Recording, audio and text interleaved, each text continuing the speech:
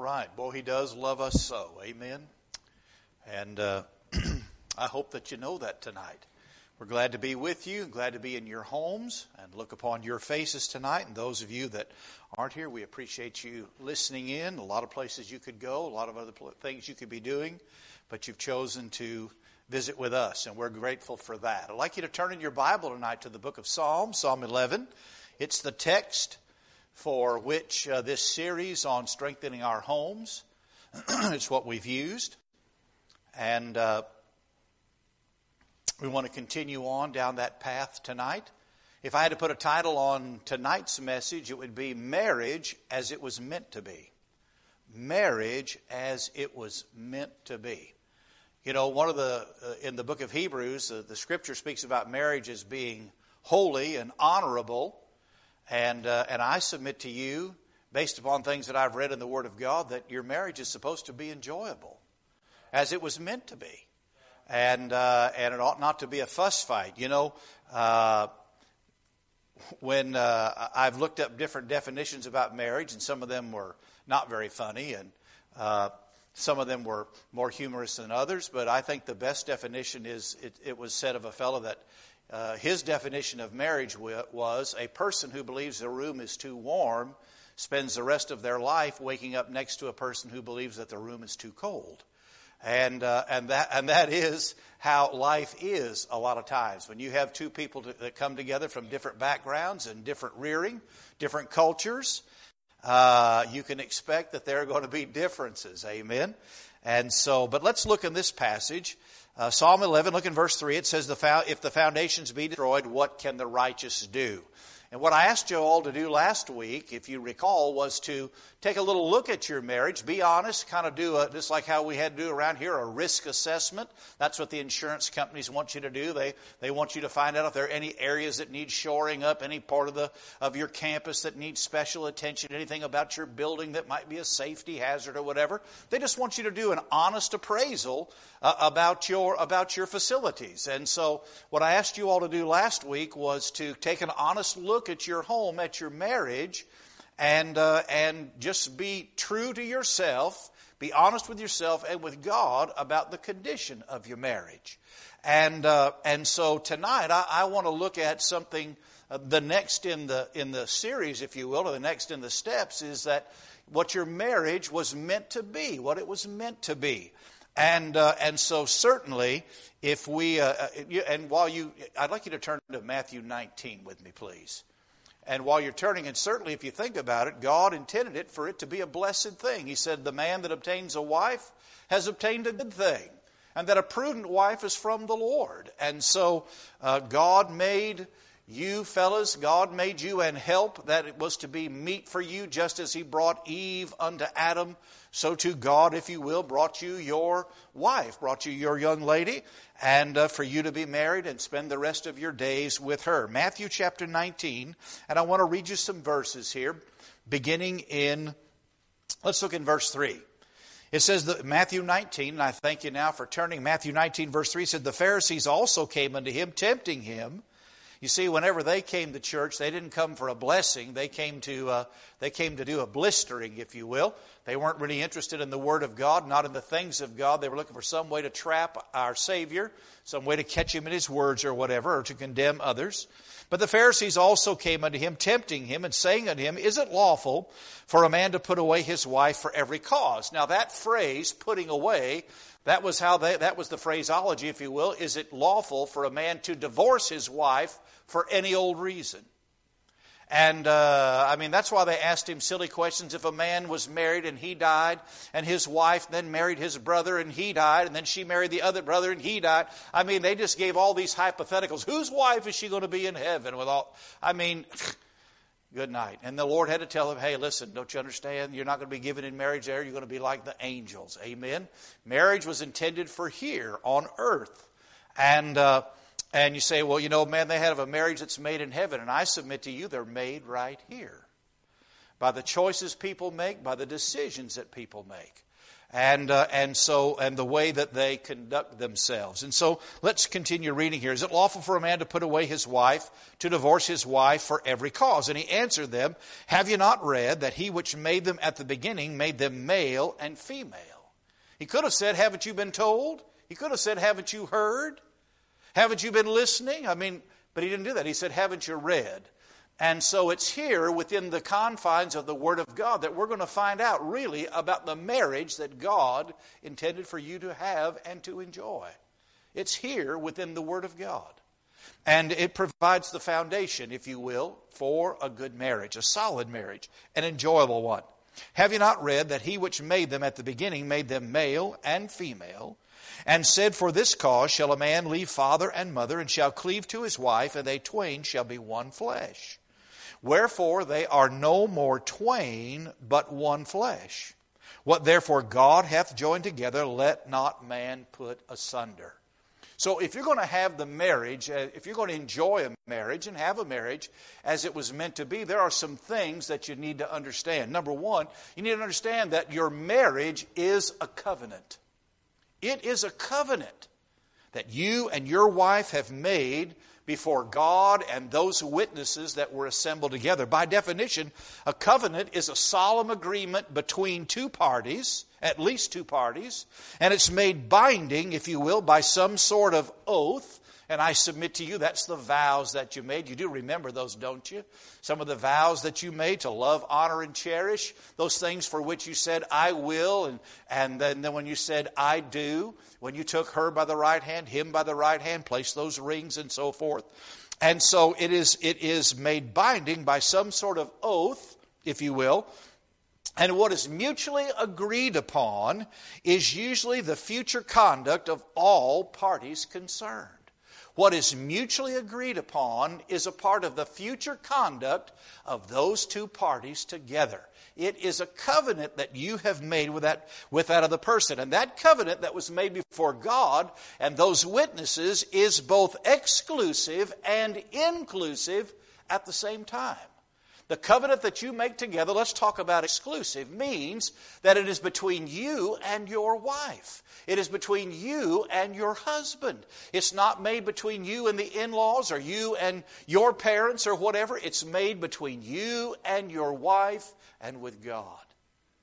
The latter part of that passage that we just read said, whatsoever therefore God hath joined together, let not man put asunder. There is the binder, if you will, the binding to it, in that oath that you made, in those vows that you gave, and it is exclusive. That means it separates you from every other couple, every other man or woman on the planet.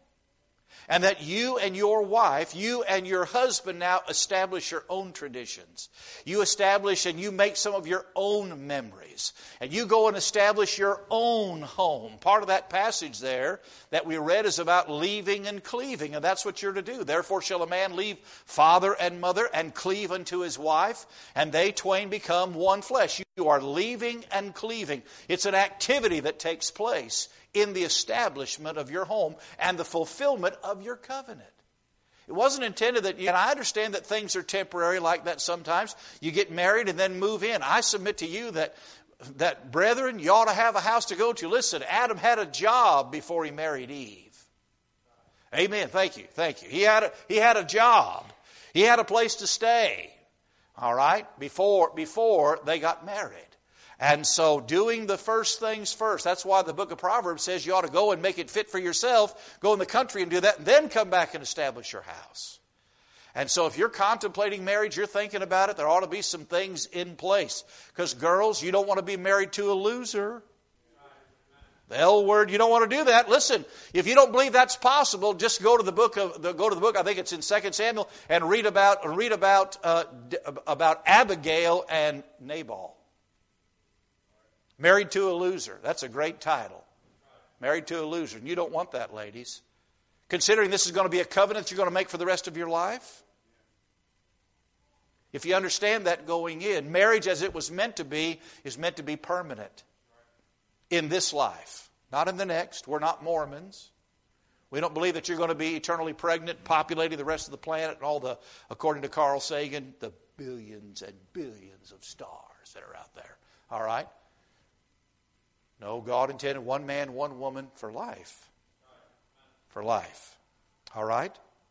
So it is a covenant. I said it's also inclusive. It's just the two of you. It includes just the two of you. It is both exclusive and inclusive. And that's why I say you ought not to let a job or a pet or a person or a child or a hobby or anything else come between you and your spouse. Because your relationship that you share with them only comes second to the relationship that you share with your Heavenly Father. It is the greatest relationship outside of your relationship with Jesus Christ, is your home, is your marriage. And that's how God intended it to be, the marriage as it was meant to be. It is a covenant, and you have to realize that. And that's the reason why, I suspect before you buy a car or you entered into buying a house, you sort of contemplated that. Didn't the Lord Jesus say before you go to war, you better what? Count the cost? You need to do that before you decide to get married. That's why you don't enter into it carelessly or flippantly, because it is a covenant. And God holds you accountable for that which you have said with your words. And so it shouldn't be lightly entered into. It's something that you really got to pray about, something you got to contemplate, something you got to think about. But it is that covenant. It is inclusive. It includes just the two of you to the exclusion of everybody else. When you wear that ring, what does it say? It says, I'm not for sale and I'm not looking. I belong to someone else. I'm already spoken for. And so you need to be mindful of that before you enter into it. If you're there, man, realize, listen, this is the person I said I wanted to spend the rest of my life with. And really, before you know it, it'll be over. Life really is like a vapor. It appeareth for a little while, and then vanisheth away. It is but a vapor. But not only is it a covenant, but you need to understand that our marriage requires cultivation. I want you to go to the book of Ecclesiastes with me. Ecclesiastes chapter 9. I think these are going to be two interesting passages that we look at. A marriage requires cultivation. What are you talking about, Brother Ed? Well, I'm going to give you some things here, but it does require cultivating. When you cultivate, I was thinking about a garden. I was thinking about a field. Good marriages just don't happen. Just like kids, I think that grow up to glorify God and honor their parents. I don't think they just happen. I think their parents make an investment in them. I think there's some preparation, some planning, and so forth that goes in. A lot of prayer that goes into those young people. But I want you to look at the book of Ecclesiastes. Job, Psalm, Proverbs, and then Ecclesiastes. I'm trying to get there. Look at Ecclesiastes chapter 9 with me. And look in verse 9. Notice this passage. It requires cultivation. It says, live joyfully with the wife whom thou lovest all the days of the life of thy vanity, which he, that's God, hath given thee under the sun all the days of thy vanity. For this is thy portion in this life, and in thy labor which thou takest under the sun. God wants you to live joyfully with the wife of your youth, but that requires some cultivation in your marriage. So look now in Ecclesiastes, look in chapter 7 with me. Just turn back a page and look in verse 26. When we get to heaven, I'm going to ask Solomon this question: what happened here? Ecclesiastes chapter 7, look at verse 26. And he said, and I find more bitter than death the woman whose heart is snares and nets, and her hands as bands. Whoso pleaseth God shall escape from her, but the sinner shall be taken by her. I mean, what happened there? Do you need to read that again? He said he finds it worse, more bitter than death, the woman whose heart is snares and nets. I don't know, I just know this about Solomon. He let other women into his life. He didn't stay one man, one woman. Part of his failure, what they do? They turned his heart to serve other gods, right? That's what happened to Solomon in the end. Was not supposed to be. Certainly he didn't cultivate the marriage that he had with the first wife. That not necessary. Now listen, just because that was the custom doesn't mean that was acceptable with God. Social norm just shows that social norms don't necessarily line up with the Word of God and are not necessarily acceptable by the Word of God. God never condoned it. One man, one woman, for one lifetime. So their marriage had to be cultivated. Marriage has to be cultivated. What do you mean? Well, what do you do if you had a field or a garden? You got to water it. You know, the old saying is, if the grass is greener on the other side of the fence, try watering yours. You might need to make an investment in yours. Cultivate your marriage. In other words, some of the things that you were doing when you were courting or dating or whatever word you want to put on it, some of those same things you're going to have to practice in the marriage, whether it be talking or listening or having a, if you will, quote, a date night, spending some time together. We'll talk about some of those things in detail down the road, but that's part of the investment that you're making in this marriage. Listen, they just don't happen. They don't happen any more than fields left to themselves produce the nicest corn or peas or potatoes or, Brother Roger, was it cotton that you had to cultivate or soybeans or whatever it was? Probably all those things. You know, those nice stands of corn that were there, what we saw, those nice stands of corn in Pennsylvania, those just don't happen out in the field. No, somebody worked that thing. You've got to do that. It requires cultivate. So you got to water it. That means you got to nurture it. To nurture your marriage between the two of you. It's the little things that you do during the course of the day, that you do over a period of time, that add to the nurturing of your marriage. That, in other words, that you're going to enjoy coming home and she's going to look forward to you coming home. And not be like, okay, kids, we got to stop all this now because Dad's coming. Nobody can smile or laugh anymore. Dad's here. It ought not to be that way. Amen. And I don't think it has to be like, okay, all right, kids, get your face washed, get your baths. Everybody upstairs. You have to be quiet now. Dad's home. I don't think a father really wants that to be the case. I think, he might want his kids to have a bath. Sons like Esau smell of the field when they've been playing all day. Amen. Little boys do. And so, but I'm sure he might want to tussle on the living room floor or do whatever, or wrestle with them or tease them or pick at them or whatever that you all do. Isaac sported with his wife. That doesn't mean he wasn't out there playing tennis. He was cutting up. There was picking going on. Brother Roger just likes to call it sarcasm. It was picking. Teasing one another. And it might be goosing them in the side or whatever, or just unusual things that you do. And that he or she particularly likes. Not everybody likes that kind of stuff. But at the same time, that you're enjoying each other's company. You're nurturing that time together. Listen, Debbie and I, we've talked about this. We thought, man, she coined a phrase. She said, man, I like you being my QB. I said, QB, what's that? She said, my quarantine buddy. And we do. And I said, well, I've enjoyed it. I said, really, I don't feel any different. And you said, well, that's because you live in a tiny house. I understand that. We live in an RV, but we love it. Closeness doesn't bother me. We didn't get married so she could spend one part of the house and me in the other. Maybe for you that's what works. I don't know. If that's what you got to have, you need to do a little cultivating. Amen. It not only needs water, but you got to weed it. You got to get the weeds out. What happens in a garden left to itself? Thorns and thistles it's going to bring forward. You got to weed it. In other words, why do you weed? You remove things that deplete or take away from the potential. What do? A lot of you are ready to grow tomatoes. Maybe you've already got your plants in the ground. You got seedlings going already. We're past Good Friday and all that kind of, Poor John's Almanac or whatever the thing is called. I just know Ben Franklin wrote most of those things, whatever. But maybe you've got all that stuff in the ground, but what do tomatoes put on them? They put suckers on there. Don't y'all know what I'm talking about, a sucker? It gets a little spot, puts a little sprout between that branch and the main stem. There's a little leaf in there. And what does that sucker do? That sucker just depletes the nutrition out of the soil, takes it away from the rest of the plant. You got to pull the suckers off, don't you? You tomato growers out there? Because some people say, well, suckers provide shade and all that kind of stuff. I just know that they get in the way of producing fruit. That's weeding your garden. And sometimes you're going to have to look around and take a little inventory.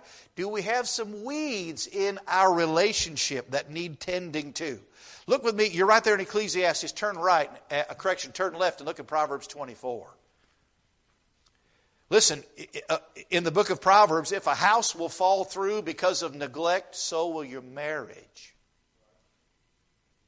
Proverbs 24. We use this in the case of slothfulness, but I think it's appropriate here. Proverbs 24, and look in verse 30.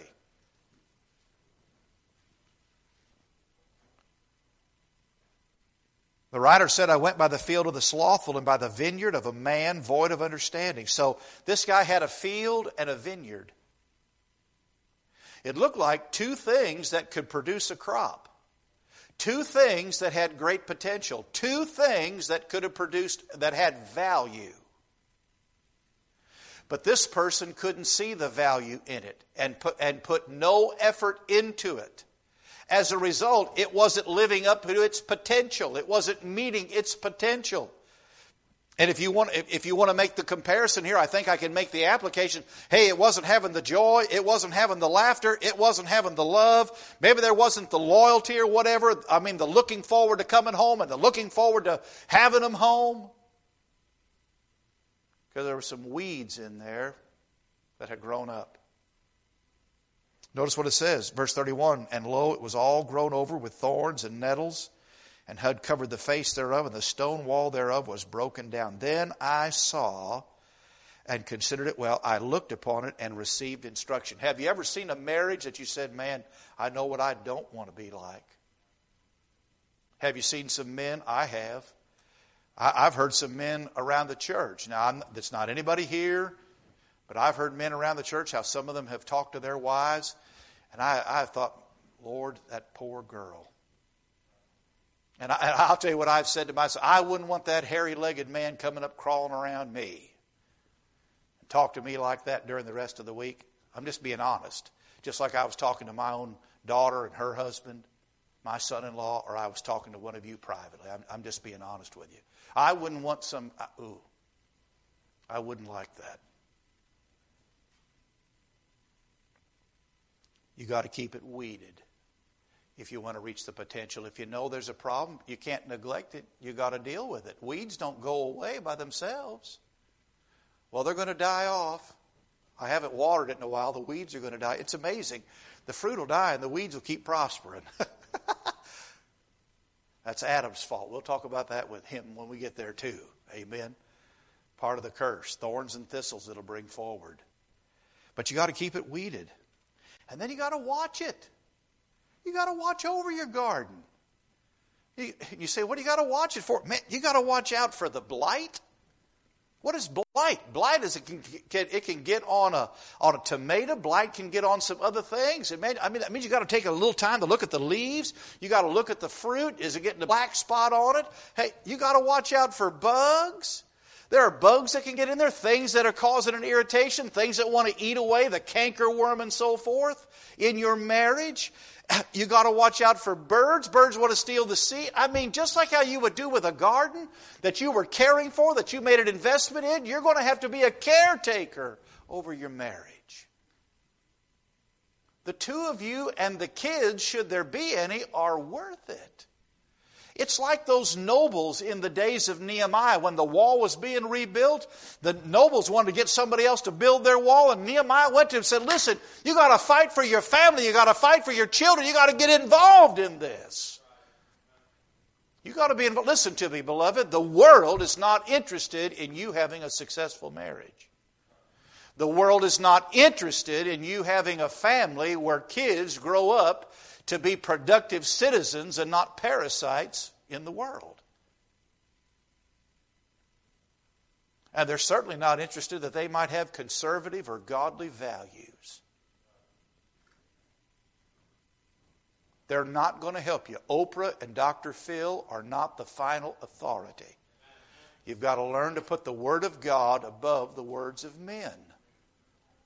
And the words of any preacher. I've told people, listen, no priest, no preacher, no pope can take away your sin. Only the Lord Jesus Christ can remove sin. And only the Lord, as that verse says, except the Lord build the house, they labor in vain that build it. If you want God to be working, you're going to have Him in the midst of it. And you got to do it His way. That means you got to submit yourself to the Word of God and be the person that God intended you to be. To have a marriage as it was meant to be.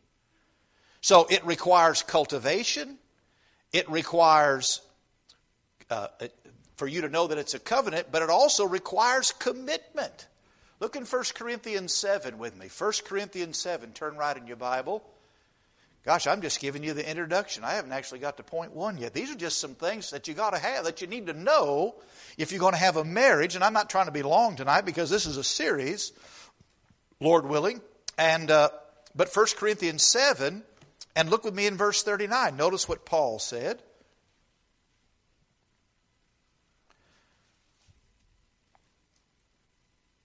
Notice what it says, verse 39. It says, the wife is bound by the law as long as her husband liveth. That means commitment. Commitment to that covenant. Commitment to the vows that you made. Commitment. What does that mean? That means that each person commits themselves to the other.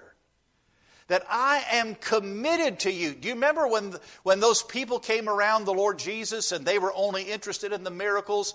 They wanted to see more of the, making 5 loaves and 2 fishes, feed all those people. They wanted to see that again. They only came because they were interested, if you will, in the supernatural, in the sensational. And the Scripture says in 1 John, or in the Gospel of John, in chapter 2, that He did not commit Himself unto those people. They weren't really interested there. They weren't considering the Lord Jesus because He was Savior and that they needed someone to save them from their sins. They just wanted to be entertained, and He wouldn't commit Himself to them. But beloved, when you said, I do and I will to that young lady or that young man, you have made a commitment. God desires that you and I, if you will, I say yea, He demands that you and I would fulfill our commitment. And be committed to that relationship. Committed to that other person. That I'm going to be here for you through the thick and the thin. What do you say in your vows? For better, for worse, for richer, for poorer, in sickness and in health.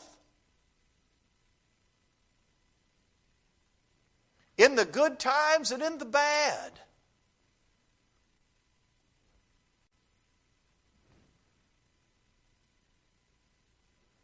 I don't know what tomorrow's going to hold, nor do you. No one listening knows what's going to be on tomorrow. Only God knows what's going to happen tomorrow.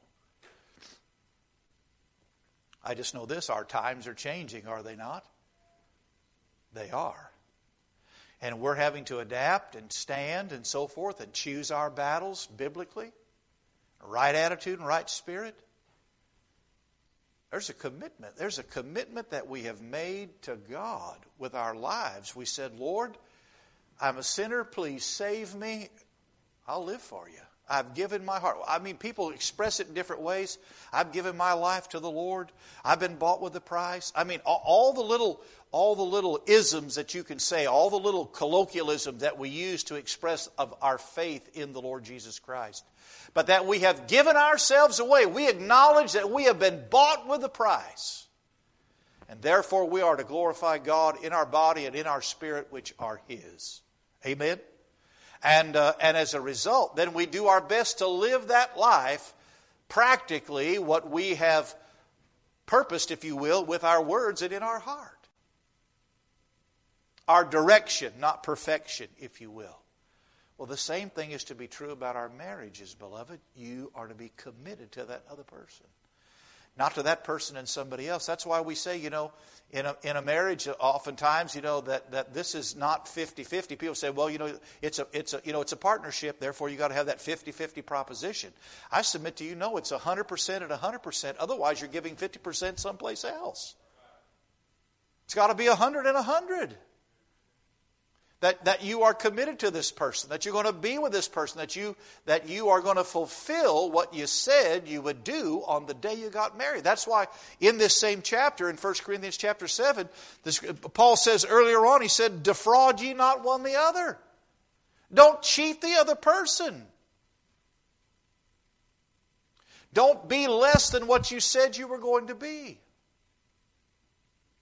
That's a defraudment. That's where God deals with that husband for dealing with his wife treacherously. It was all kissy face and huggy bear, lovey dovey when you got married, and then suddenly, the switch got switched, if you will, got flipped. And suddenly something else happened, and now it's different at the house, and it's different than what it is in public. It ought not to be that way. Committed to each other. Committed to that person. It means that each person commits themselves then to the well-being of the union. It means that you're working together, not working in opposition. You're pulling in the same direction. It's not a tug of war. As we get down the road, we talk about, ladies, about, you completing your husband.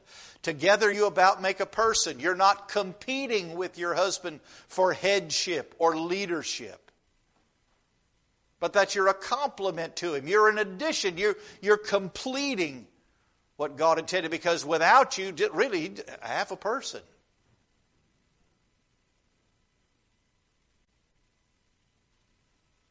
But you've committed yourselves to the well-being of that other person and the well-being of your union. That means that, like those nobles, you're willing to fight for your family.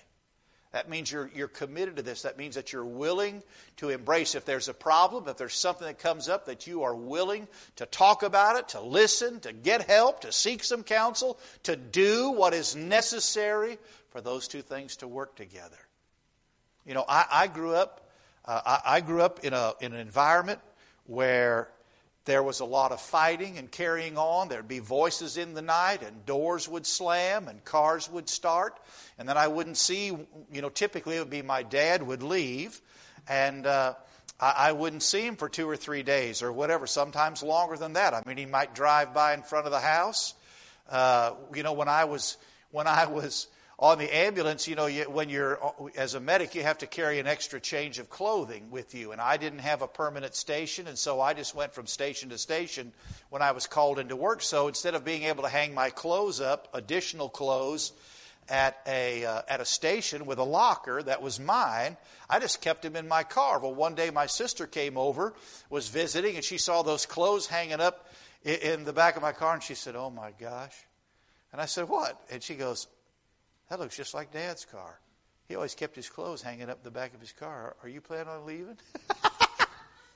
I said, "No, you goofball." I said, "I just don't have a station." I had to explain to her.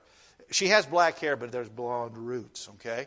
And but that's how my dad lived. He just kept those in because the fighting was that constant. And growing up, I was sick all the time and couldn't keep anything down.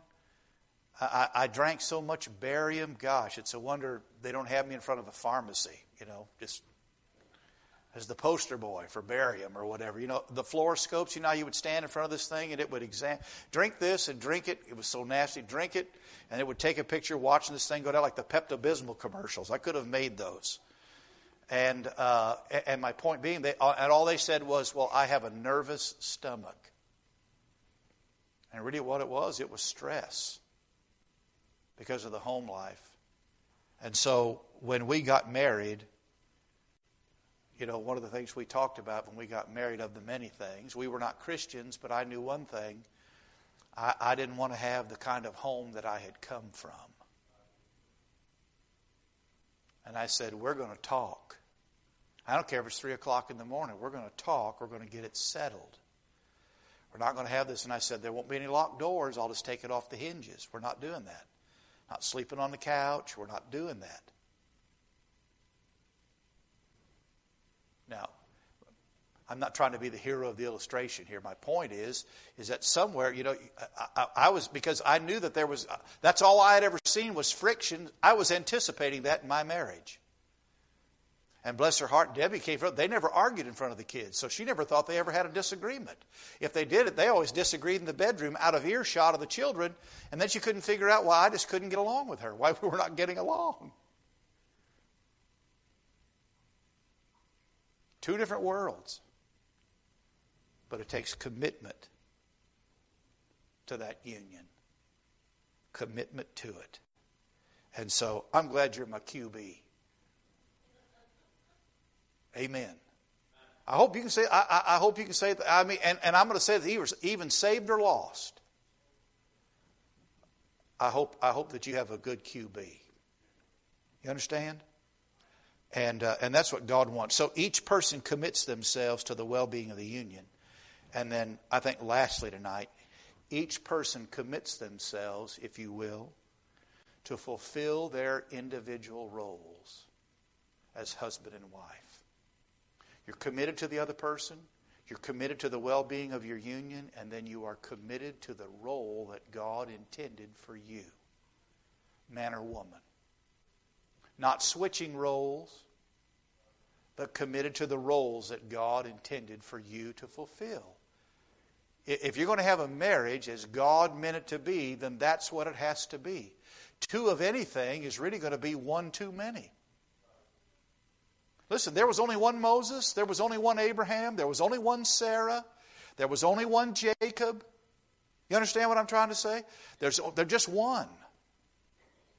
Only one Elijah. You say, oh, there was Elisha. I know they sound alike, but they're not. Even their personalities were different. There was only one of each. But committing to fulfill the individual roles by the grace of God.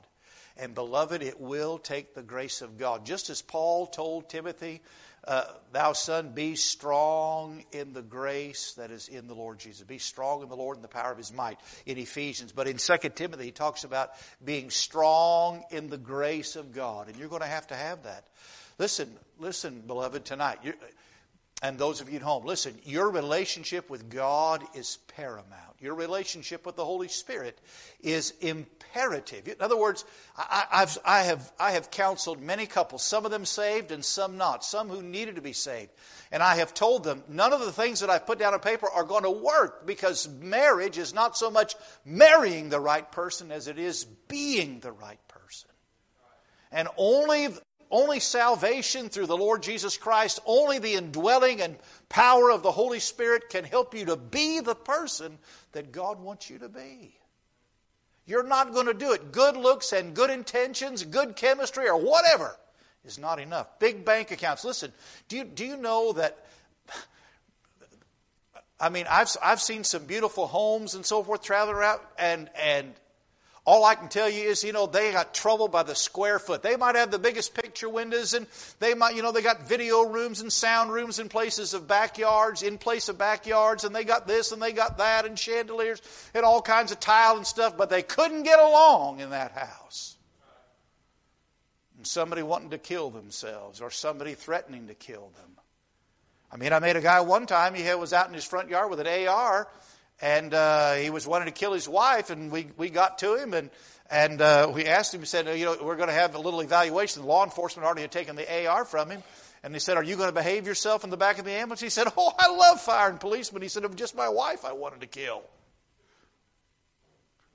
I mean, as a matter of fact about it, he behaved himself the whole way.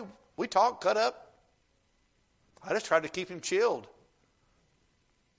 I'm just saying. It takes more than what you read in a novel. It takes more than what comes on the Hallmark Channel.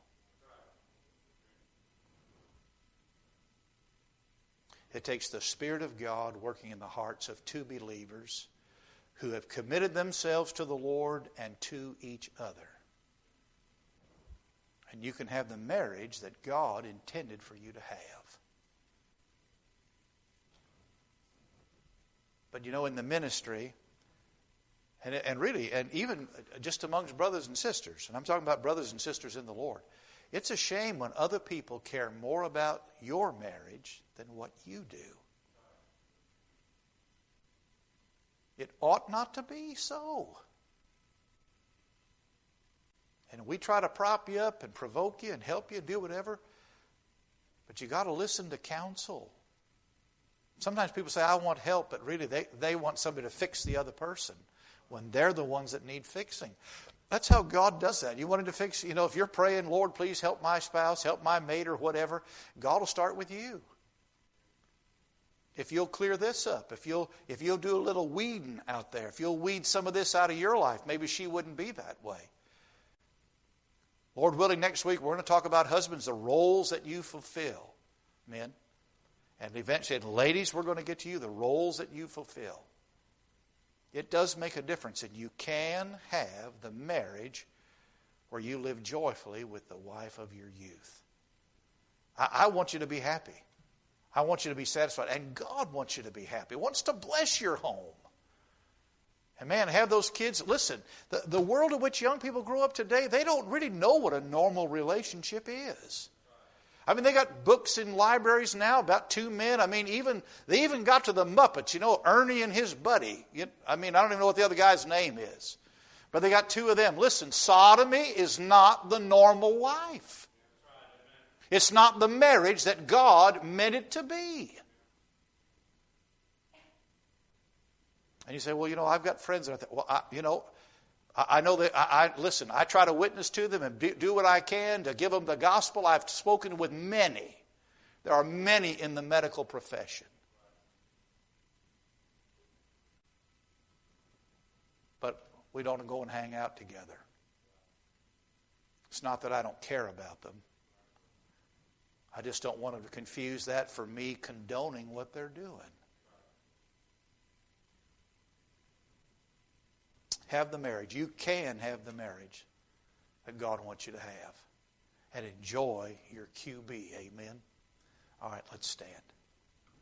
Father, I sure do thank you for the Word of God. I thank you for my dear wife. I thank you for the couples, Lord, that are present here and present at home. God, I pray you'll bless them. I do pray, Father, as they draw nigh to you, Lord, they would draw nigh to each other. They would reinforce some things, do that weeding and watering and watching over their marriage and their spouse. Not with a critical eye, but God with a loving, forgiving, and helpful eye. To do what they can do to see things improve in their home. I pray you'll bless them now, Father, in Jesus' name. Amen.